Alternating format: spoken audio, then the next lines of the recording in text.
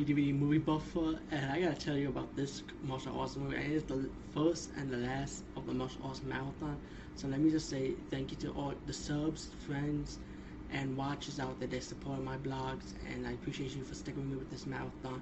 And hopefully next year, if this page is still around, I hope I might do another July 4th marathon weekend. But we'll see what happens though, right? Anyway, this movie is called The Good, the Bad, and the Loser. Just by the title alone, you already know what this is. It's pretty much a Chinese Hong Kong version of The Good, the Bad, and the Ugly.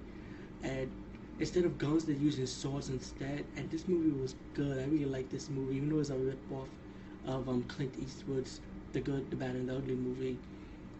And they call it The Good, the Bad, and the Loser, which is pretty much you have action, you have suspense, mystery, drama, and of course comedy, because you got the loser part. The martial arts is good, the acting is good, even though it was dubbed though, it was still good. And it's like a total knockoff pretty much, but with the Chinese flavor instead.